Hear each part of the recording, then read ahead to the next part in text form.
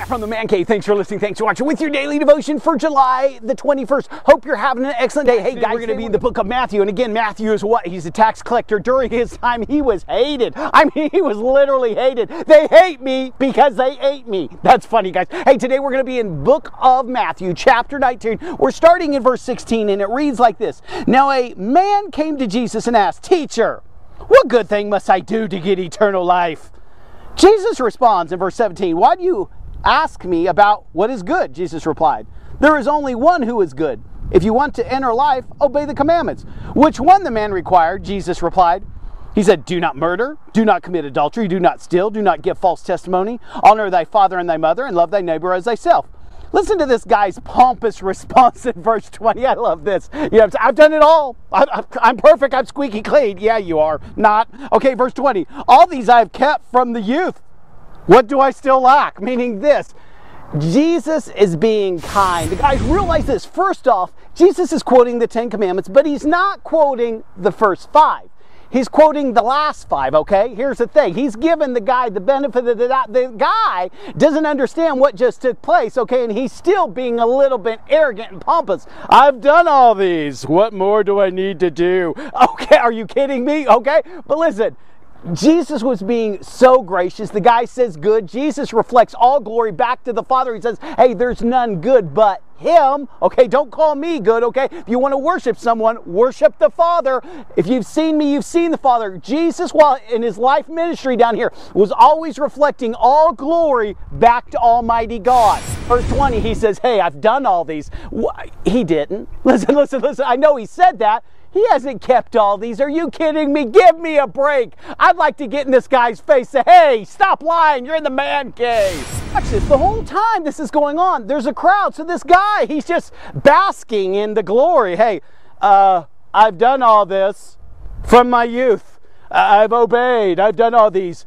Jesus hears him, okay? And he's already given the benefit of the doubt, quoting the last 5. But he says this, hey, bud, you want to be perfect? Verse 21, sell everything you have. Give it all to the poor, then you'll be perfect. What just took place? God is going to now, and that's Jesus, okay, is going to reflect where his true heart is, okay? Because this guy was very wealthy, okay? Very prominent, okay? He liked the approval of man because that's why he's making a showcase out there with Jesus in front of all the people, okay? And yes, he may have in his life been very moral, but I guarantee he wasn't perfect because Jesus up front gives us a clue to that when he calls Jesus good and he says there is none good. See, Jesus already knows what's about to take place in this story. And so before the story even unfolds, Jesus says, hey, you're calling me good? There is no good, including you. Knock, knock. Who's there? Oh, I'm a fool. You are. Okay, you get me? Okay. So now in 21, he says, hey, if you want to be perfect, okay, you want to play hardball, here's the thing. I gave you the pitch. I gave you the underhanded pitch.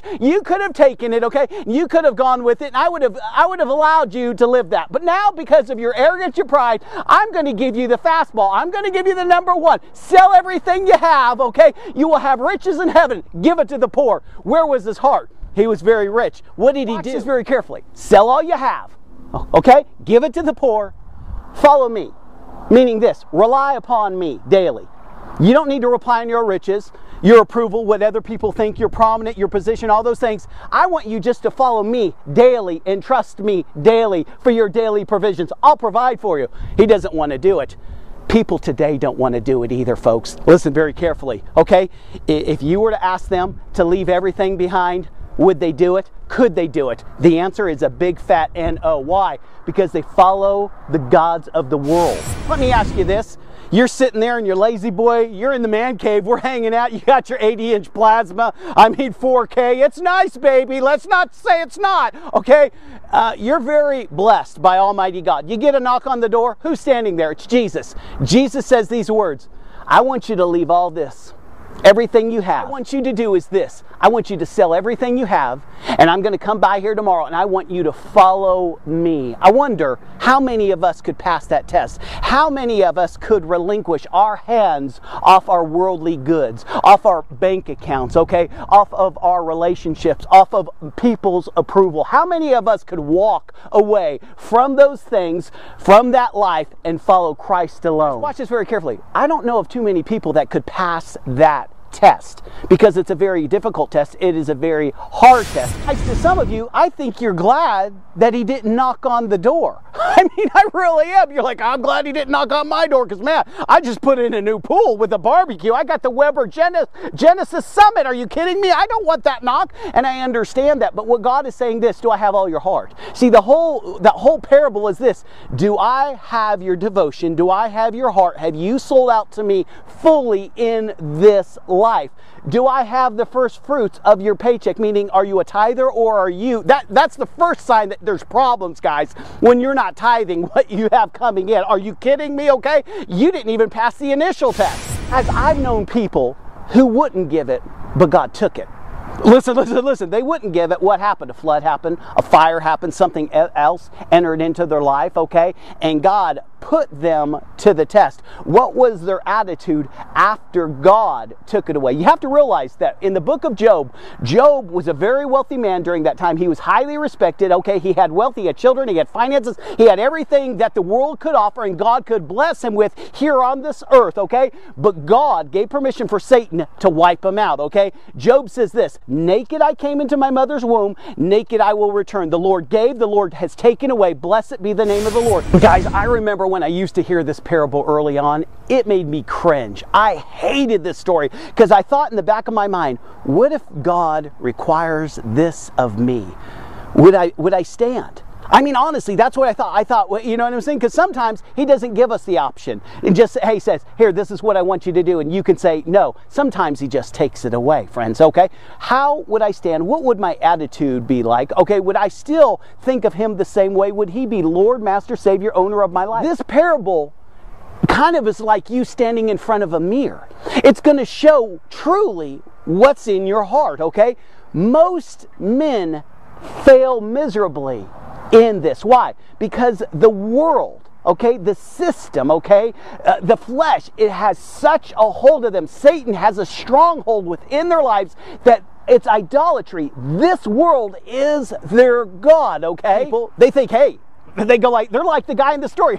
Please, I'm okay. I do real well. You know what I'm saying? I obey all the commandments. Here's the thing. You never want to come to God in arrogance, because God will call you on the carpet. Okay? When you think you're when you're so right with God, okay, here's the thing. The only reason I'm right with God is because of Jesus and because of the Holy Spirit. It's not because of Matt. Okay? You're not right with God because of who you are. You're right with God because of God, okay? And so when we get a chip on our shoulder, or we're haughty, we're prideful, okay, God brings it, okay? And as he brings it, here's the thing. You're left with the aftermath. You're left with a picture of what you really are on the inside. Your attitude. Is it dark or is it light? Is it true what you believe and what you say? Or here's the thing. Have you been living a false life as he shoved it away from you? Guys, this story, this parable that Jesus is telling is not to defeat us. It's to show us where we are. It's a self-examination. As you hear the words, as you read the story in chapter 19 of Matthew, okay, starting in verse 16, here's the thing. You know how you feel as you hear the story. If God wiped you out, would you be okay? Knowing this, follow me, I'll take care of you. Oh, it won't be in the same manner. No. Are you okay? Can you move forward? Can you still trust God? Can you say, though he slay me, I'm still going to follow the Lord? I mean, that's the attitude to have. And we can read all this stuff, and we can go Sunday morning to church, okay, and we can say all the right things. But what is in the inward part of who you are, okay? This parable reveals that truth. If that moment was to come into your life, how would you do? How would you stand? And here's the thing. If you already know from me just asking that question, Matt, I wouldn't do real good. Go to God. Trust God. You know what I mean? It's his decision whether that ever enters your life. It's not your decision. You're not going to do anything to stop what God's going to bring in your life. But what you can finally do is surrender to the Lordship of Jesus Christ. I've learned this. If I will surrender now, and he knows I've surrendered all, okay? There's no need for him to test me in that area. He already knows my heart. You understand? It's the person who hasn't surrendered, oftentimes, that God has to wipe them out to get them in right relationship. Friends, what this man in the story forgot to realize is this. He was just a steward. everything belonged to God. God is basically saying, hey, the stuff you own, that's mine. I want you to give it away. What do you get from selling my stuff? I want you to give to the poor, which are mine, okay? Then I want you to follow me, and I'm going to take care of you, and I'm going to teach you the greater lessons in life about what really matters. Do you see where I'm going? We're just stewards. That's all we are, okay? But some of us think the house, because it's my name's on the deed, it's mine. The car, the bank account, my portfolio, all the things in my house, that's all mine. I mean, I work for it. Really? I say, did you do that with God's breath or your breath? Did you do that with the heartbeat He gave you, or did you come up with a mechanical? See what I'm saying? Your whole life has been given to you from Almighty God. It's all His, okay? All God really wants you to do is this: finally surrender and open up your hands and say, it's yours, Lord. You're Lord of my life. You're master of my life. See, you'll never open your hands to God, and you'll never see yourself as the steward, okay? When you haven't sold out to God, you'll always see yourself as the owner of the stuff. You're not the owner of the stuff. You're not taking it with you to heaven. Are you kidding me? But I love the fact that God can get it back to you once He takes it away. One of the things I just love about the story that's skipped over is this, and this is my last point. If that guy would have done what Jesus said and sold everything he had, gave it to the poor, started following Him, do you want to know something? God would have loaded him up. God's not going to be indebted to anybody. He's not going to allow him to have that type of lifestyle that He gave him in the first place, okay? Take it away, and for him not to add it back unto him. I mean, it's just not going to happen, because here's the thing. If he was able to do that in the first place, it would have shown that he is in right relationship with God, that he is just a steward of the things that God has blessed him with, okay? He can handle those blessings. God would have just spoken a word here on earth or in heaven, and it would have established him for the rest of his life. He would have had 10 times, 1,000 times more than he had originally. What you don't see in the story is the end of the story. He walks away. He doesn't follow Jesus. He's bitter. He's been trying to follow God, okay? But we can't follow God in and of our own strength. So what's not written in the story? What normally takes place? God takes it. See, God will take your stuff. I mean, God will absolutely take that which belongs to you to get you in right relationship, because if that stuff has that much of a hold on you, it's idolatry. Okay? Idolatry is likened unto what? Witchcraft. When we know God hates witchcraft. He hates deception. He hates liars. He hates deceivers. They're all of what? Satan, the father of lies, who came to steal, kill, and destroy. Okay? But when He has all of you and He has your heart and you can handle the blessings, He doesn't mind giving you the blessings. But when you try to get them in the wrong way, or you try to safeguard them, or you try to hold on to them and keep God from it, you really think you can keep God from getting your stuff, getting into your bank account? Are you kidding me? He will flat knock you out on your back. He'll take your health. He'll take everything away from you. Why? Because He's more interested in you as a person than what He can give you or what He can take away from you. He could care less about materialism. Why? Because it's junk to Him. Paul said this: I consider my past life and all that I had rubbish. It's garbage compared to having a relationship with Jesus Christ. Fully knowing God, meaning God imparting Himself to us and us living that life through the Spirit of God. Guys, God can bless you like that. We know the story of Joseph. One day he's in jail, the next day he's second command of all of Egypt, okay? Always more interested in you as a child of His, okay? Molding you, sanding you, sifting you, preparing you, sanctifying you, getting you to where you need to be. Guys, I hope this story helped you, and I know it's a hard one, baby. I know. Here's the thing. Been there, done that, got the t-shirt, and had the t-shirt taken away. Ah! Well, blessed be the name of the Lord. The Lord gives, the Lord takes away. Blessed be His name. God's always good. Hey, this is Matt from The Man Cave.